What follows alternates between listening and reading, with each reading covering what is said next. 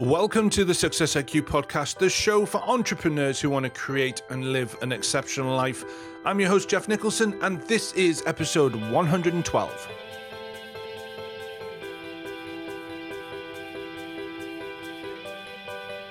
Good morning, good afternoon, and good evening, wherever you are in the world. I truly hope you are having an amazing week. So we are going to dive straight in with our amazing guest, Brian Greenberg. Now, Brian J. Greenberg has founded businesses in e-commerce, marketing, and financial services. He's generated over $50 million in revenue from his businesses, collected over 10,000 reviews and testimonials from customers, been named one of the most creative people in financial services, and has been called the salesman who doesn't sell. With so much success, Brian decided to teach others writing The Salesman Who Doesn't Sell, a marketing guide to selling while you sleep. Now, Brian teaches others through his book, his content, and his website.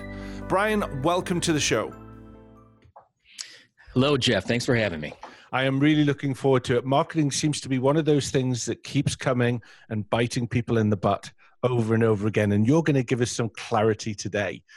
But before we dive into that, can you give us some backstory that's brought you to this point today, please? Of course.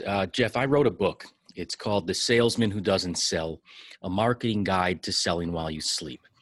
I've had a lot of success for about 15 years running internet-based businesses. Over the years, I've had about 8 businesses, and I've built them all up. They've all been successful, and I've been able to market to people online, whether they're doing Google searches or they're finding me kind of on third-party review sites or local directories. I've had a lot of success. Right now, my main business is a life insurance agency where I sell life insurance to everybody in the U.S., all 50 states. And you know what? I wrote the book, partially to help with marketing. And then also partially, I just wanted to share some of the secrets that I have. And I wanted to do something nice. So that's why I wrote the book. Okay. And what was, have you always wanted to do your own business and that sort of thing? Did you sort of, were you an entrepreneur at a very early age? How did sort of entrepreneurship take you? You know what? I come from a family where my father, my uncle, my grandfathers, they were all entrepreneurs. So I kind of knew I always wanted to be an entrepreneur. And in the university, I also majored in entrepreneurship. When I got out of college, I had to take a lot of sales jobs, and I learned how to sell, and I saw how, a lot of businesses work. But yeah, I knew from a pretty young age that I wanted to do something myself. Yeah. You got the bug. I did. Yeah. And I suppose you saw how possibly exciting entrepreneurship was from family members, which some people don't get an opportunity to see.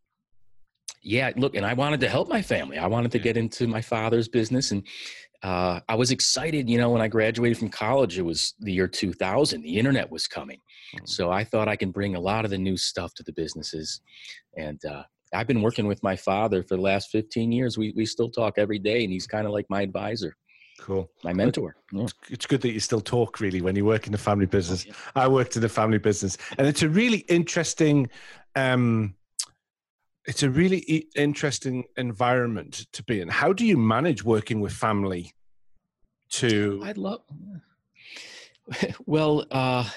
Families are not the same as employees. They're just not, right? So you have to be very lenient on that. My father was always real nice. He'd let me try things. And even if I failed, it was okay because I would learn something. So I definitely treat all family members like they're assets, right? Because they're going to be around for the long term. A regular employee, they can take another job, they can leave. A family member, they're going to be there, they're going to help. Even if they leave, I want them involved. And I think that maybe, I'm kind of a mellow guy. I like it when everyone gets along. And I just have a blast working with family. I have fun. I enjoy it. Brill. Okay, so you do something about marketing, and you're the salesman that doesn't sell. For you, what is the difference between selling or sales and marketing? I think marketing is actually bringing the people to you, right? Selling is when you get them in front of you. Marketing, I want to bring them in the front door. Uh, that's the real systems that are in place, and there's a lot of different ways to do that. And I wrote a lot about it in my book. Yeah. Okay. So if we start looking at the marketing, because marketing is something that tends to keep coming up as a block for a lot of my clients or a lot of people that I meet, and it's not my forte. Mine's about mindset and performance, but this marketing seems to be something that keeps coming up as a block. Can you share some tactics that can help the listeners just not necessarily make marketing easier, but be able to give them some tactics to actually help them improve their marketing strategy? Boy, there's a lot. Let me start with this, though, Jeff. I built a lot of businesses based on reviews. All right. I found out that people will find me because of the reviews. And when they come into my door, they come into my website, I'll close them because of the reviews. So, if you're going to be focusing on the reviews, it's kind of like a cascading effect. I want people to operate their business honestly, ethically, and transparently. And, they've done studies and they found out that the biggest driver of increased long-term revenue is customer experience. And you can think about Amazon, Zappos, there's been a lot of books, even more important than price. So I think when you start a business, start it with that mindset.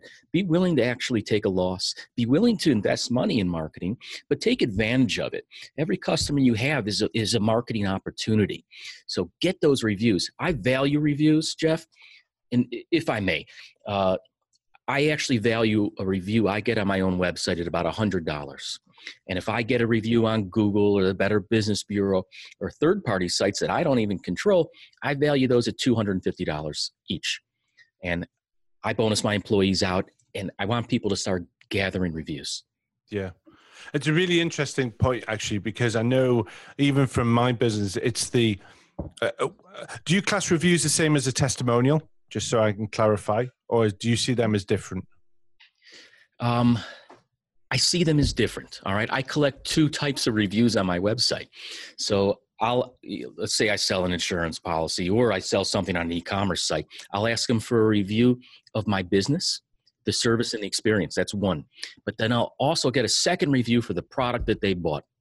And I try to be specific on it, right? As specific as possible. I try to get the people's name, their city, their state, their location, and exactly what they bought. So there's two separate reviews. One's for the service, one's for the individual service or product that they used or that they bought. Okay. Yeah. Okay. And because reviews have got that additional clout, don't they? They've got that thing because it's someone has actually used your product or used your services, and they are giving that feedback or a star rating or however it works to go, this is what we think of this company or product. It is so persuasive, the reviews. In the past, it was word of mouth. Although, let's say somebody says, oh, you got to eat at this restaurant, it's wonderful. But then you go and look it up online and there's 12 reviews and they're terrible. And people got sick at this restaurant, right? They're going to take the word from the reviews, and especially if there's a similarity effect, right? So if they bought a similar product or they're in a similar location, they're even weighted more. And I get business all the time, and they say that they chose me because of all the reviews. Yeah, it's interesting because we're very much. Do you think we're even more a review-based society now than perhaps we were 10, 15 years ago? Or do you think it's just easier to find those reviews because of the internet? I think it's easier. I think in the past, people would take recommendations and they would ask people that they trust. But now it's so much easier to get reviews and so much easier for people to see reviews. So yeah, very persuasive. Yeah. And it must, Mark, it's a good type of marketing because actually it's people who have done it. And so you're not just reading the bump on the screen. You're actually looking at someone who's tread there before you and actually going, well, okay, this is how we feel. Yeah, and if it's all right, Jeff, I like to, people are scared to ask for reviews, especially because they think they might get a negative review back. Now, I've always asked for a review that I control first. It's on my system. All right. If they give a negative review, I don't have to post it and I can fix it right away. For the people that give you a 5-star review, then you go back and then you ask them to put the same review on a third-party website that you don't control, because consumers are savvy, right? They'll know that they're getting very savvy on finding what reviews are legitimate and which ones are paid or manipulated. Yeah, because I suppose on your website you control it. So actually, if they're going to an independent review, they start to understand that actually you haven't specifically chosen the ones that are going on. Yeah, and I encourage people to put the links to these third-party sites on their websites, especially on the last pages, the checkout pages. We've done studies. We watch people on our website using tools. The last thing that they do is they go to online and they'll search your name or the name of your business, followed by reviews or complaints. And if you could, if you show up there, it's great. And Jeff, if I may, let's say you're building up reviews. Another piece of marketing is something called Barnacle SEO. Barnacle SEO, it's the practice of attaching yourself to a larger entity that brings you in resources. So I want to encourage people, once you start building up these reviews, get a very good profile in some of these directories. If you're running a local service, people go into these directories and they'll see who has the best reviews. Restaurants, man, they really kind of, if they get more 5-star reviews, they can see their reservations go up 10, 15%. If you sell a product, sell it on Amazon or Etsy. Use these third-party marketplaces as resources. And they could, I think people will be very surprised at how much business these places can bring into your business. Yeah, and it's I suppose it's about being more savvy with the great content you're getting from your customers, yes, and utilizing it in the best possible way, rather than trying to create massive campaigns and everything. If you've got a word of mouth that says, these services are fantastic, or this company is great to work with, or I would highly recommend, that's got to be a bigger force multiplier than just going, buy my product. Absolutely. People want recommendations. Anything they buy, they're going to look up and research it. Another thing that people can do to market is try to get content out there on other people's website that you write, or they get someone else to write. And, it's a review of all the different products. And hopefully you're one of them and you're recommending them, right? You're educating people. And again, that's kind of sales without selling. It's a very savvy way to kind of drive people into your funnel, drive people to the products and the places that you want to drive them. Yeah. So I have a question about the negative reviews. How do you see, because obviously some people just go, I'm not putting a negative review on at all, or how do you respond to a negative review on social media or something like that? Do you just delete it, or do you respond to it and use that as a way to try and show how good your customer service is? What's your views on that? Well, if it's something I control, it's dependent. I'll have to decide whether I want to display it. Consumer behavior is, if you have 100 5-star reviews and a couple 1-star, the first thing people are going to read is the 1-star reviews. Now, yeah, right. Our human nature. Yeah, and it's good. But people understand that a company is run by people, and what I believe they're going after to see is how you responded to it. Right. So if it's a simple negative review and you responded to it, I'm sorry, I gave you a full refund. That's kind of what people are looking for, that if something does go wrong, you'll make it right. And reviews are, they have a level of accountability that they force on businesses. Because if a business is building up their reviews and then someone gives a negative review, a lot of times what that means is they want to get the attention of the company, right? And they know if they post a negative review hopefully that company's going to pay attention and make it right. And I've gotten negative reviews, but I've been able to get those reviews taken down the majority of the time, knock on wood. Yeah. Hey guys, so just before we jump over to the second part of the show, I wanted to let you know that the closed group Success IQ Alliance is now open to anyone who wants to be part of the community. I'm really excited to do this because I really want to meet more people to get a community growing of like-minded people looking at creating the exceptional life. So all you need to do is search on Facebook for Success IQ Alliance, and I look forward to seeing you there. Take care. Okay, so what we're going to do now is we are going to go to the second part of the show. This is where I get an opportunity to put you on the hot seat just to ask a set of questions that I ask every guest on the show. So are you ready, sir? Yes, sir. Okay, so question number one.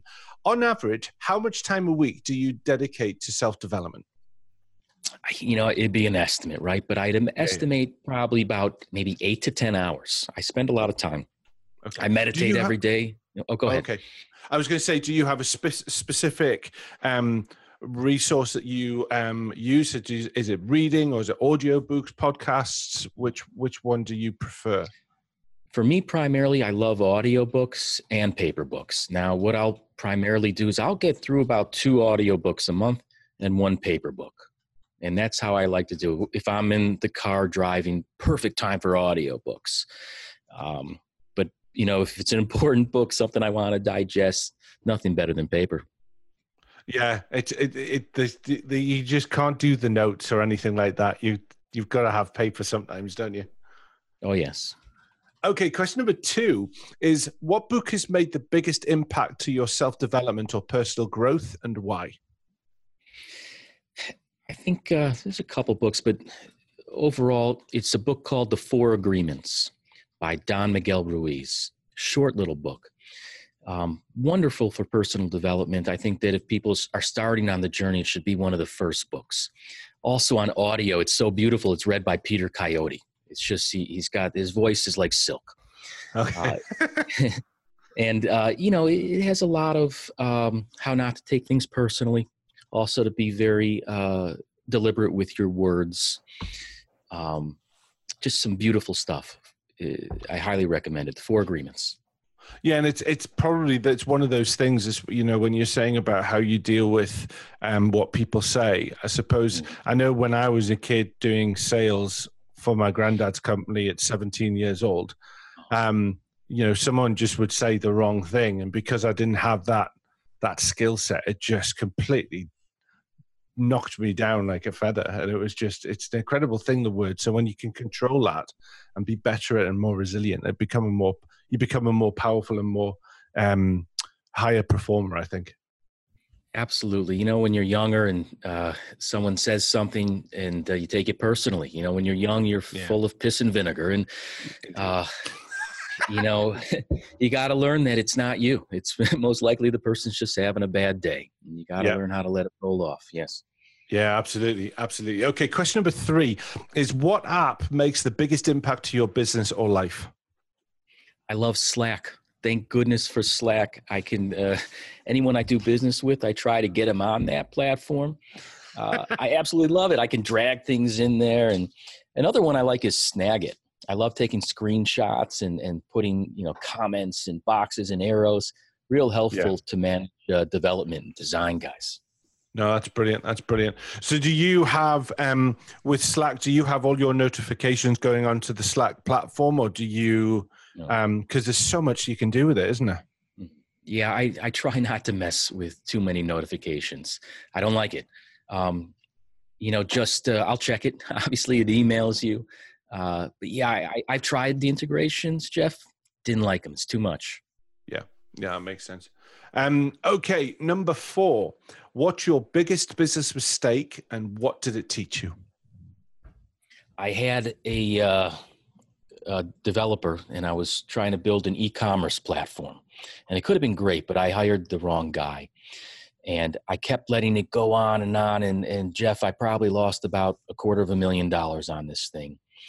And, you got to track them. right? I was paying them hourly, and I wasn't tracking the time, and I believe I was taking advantage of. And at the end, I had to just let the whole thing go and take a sunk cost and move on and learn from it. Yeah.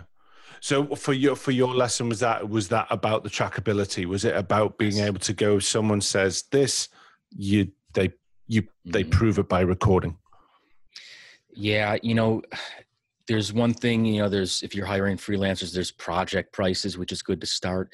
Although I pay a lot of people by hourly, but I use time tracking software that they have to log in, and it takes a screenshot snap of their screen every 5 minutes. Right. Okay. It keeps people on. Not only that, Jeff, it saves you a lot of money because no one can theoretically work 8 hours a day. It's just not possible. They'll give you, 2 to 4 hours. So you end up saving a lot of money, not getting taken advantage of, and it's fair. People, that's how I run about 14 of our employees. And what platform's that takes a snapshot? I use Upwork. It's a third-party freelancer. So they take out 5%, comes out of their end of it, unfortunately. But it's nice because it handles the payments automatically too. So it's kind of hands off for me. That's what I use. I love it. Yeah. Okay. Brilliant. Okay. Question number 5 is, what are your challenges in harmonizing work and life, and how do you manage them? Obviously, taking things home after work, how to manage it. I don't know. Sometimes I'll need to meditate, but most importantly, I just like to delegate. I think in the beginning, you try to do everything yourself, and nobody can do it as good as you. You have to learn how to delegate and realize that if they're able to do 80% of what you're able to do, it's worth it. So, I'll delegate it, and I'm able to relax. Yeah. Mm. Yeah. It's having that confidence, isn't it? Is when because as you say, is when you're first going into that adventure of delegation, you've got to learn to, let go of a lot of stuff, because I think there's a lot of people, when they're passionate, that they realize how much they're going to micromanage because they don't want to let go of their little baby. And then once they identify that freedom of delegation with the right people, it's all of a sudden it just frees up so much more time. Absolutely. So question number 6, what advice would you give an entrepreneur that you wish you had known starting out? I'd like to tie back to what I just said, kind of learning how to delegate, but also finding the right people. I think so many people will start off and they won't be familiar on how to manage people, and it leaves a sour taste in your mouth, and you got to keep trying is what I'm saying. When I interview any employees, even if they're a freelancer, I like to not only talk to them verbally, I get them on a video meeting. And you got to be able to look people in the eye and hire freelancers. Yeah. But that's the most important, because if you do find the right people, they make you money. It is possible, right? But you kind of have to learn how to do it. And in the kind of vein of delegation, the most important thing is to get yourself out of it. You want to stop being the bottleneck. If everyone's it has to ask you about everything they're going to do, you're the bottleneck. I highly encourage all the people that work for me to contact each other and solve it themselves. It's a huge thing that I learned, and it's from a book called The Loyalist Team. It was a great book. Okay. And it's that strategy of working on your business, not in it. Absolutely. Brilliant. Okay. Well said. Okay. Number 7 is, what is your definition of success? I want to be, I want to enjoy what I'm doing. And I'm one of those people that whatever I'm doing, I have to feel good about it.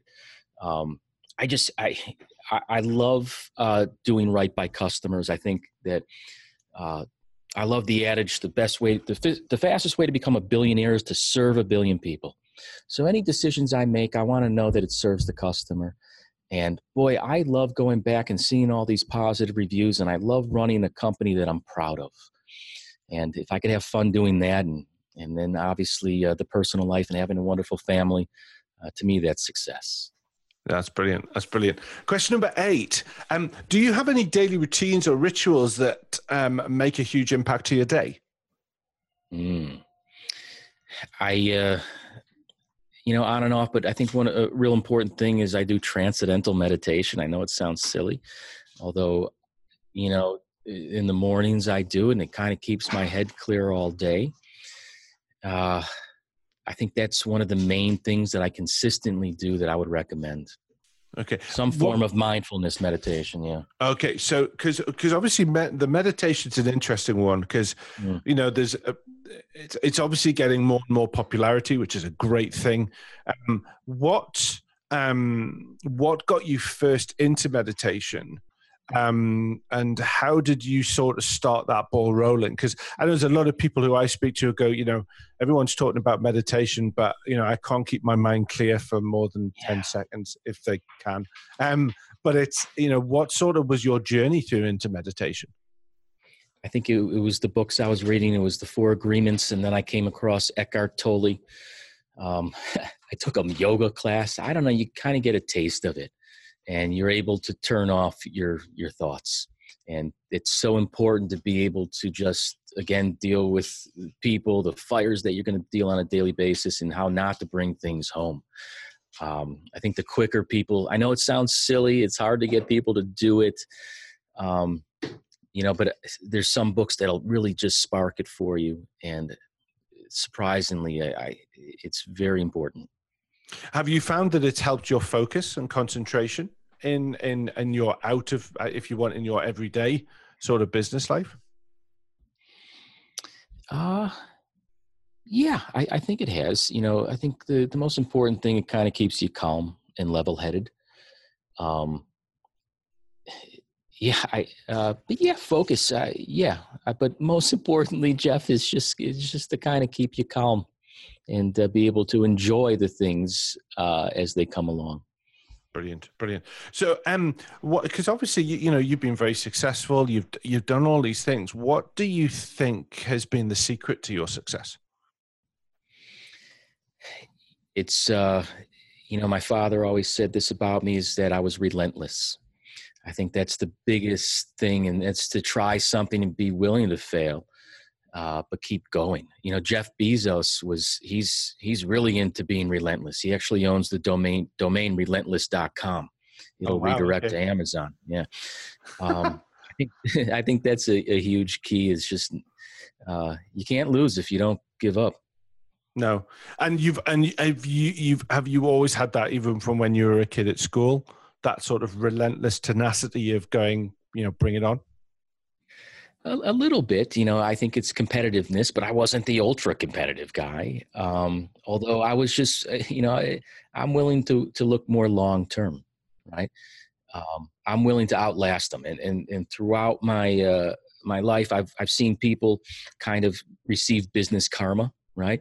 If they're running business the wrong way, eventually I'll see them drop off. And so I just like to continue to operate honestly, ethically, and just last them, right?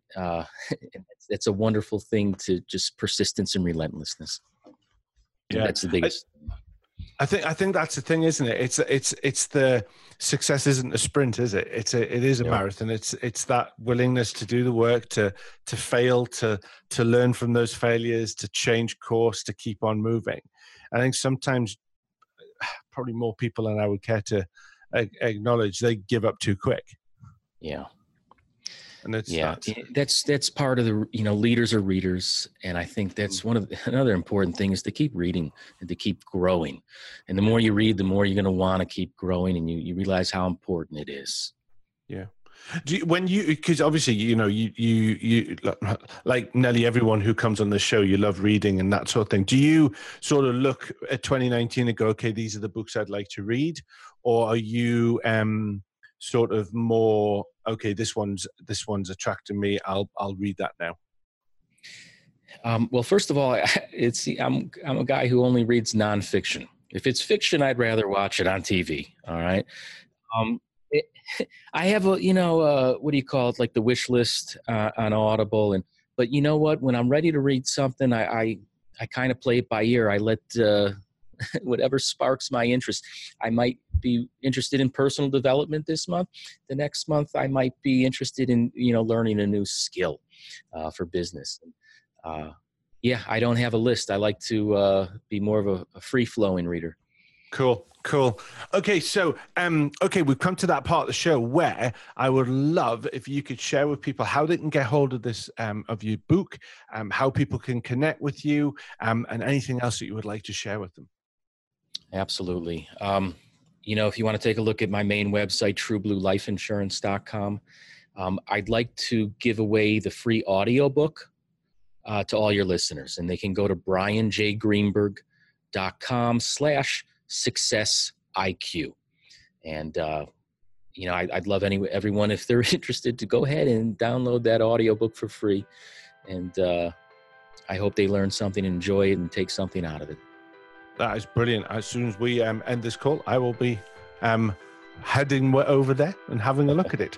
So, Brian, thank you very much for joining me. I've really enjoyed that. Was fascinating about the reviews and using that as a strategy. That was really, really cool. Thank you very much. And I just want to take this final opportunity to wish you the greatest success.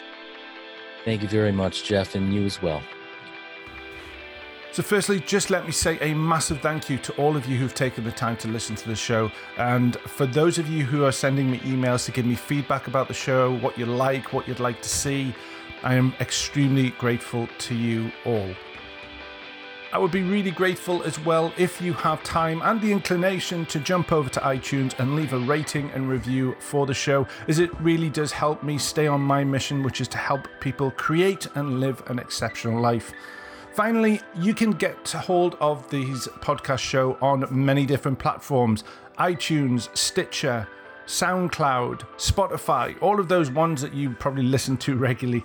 All you need to do is hit subscribe and get them straight to your phone, which makes life so much easier. So just finally, wishing you an amazing week. Take care. And don't forget to keep pursuing the exceptional.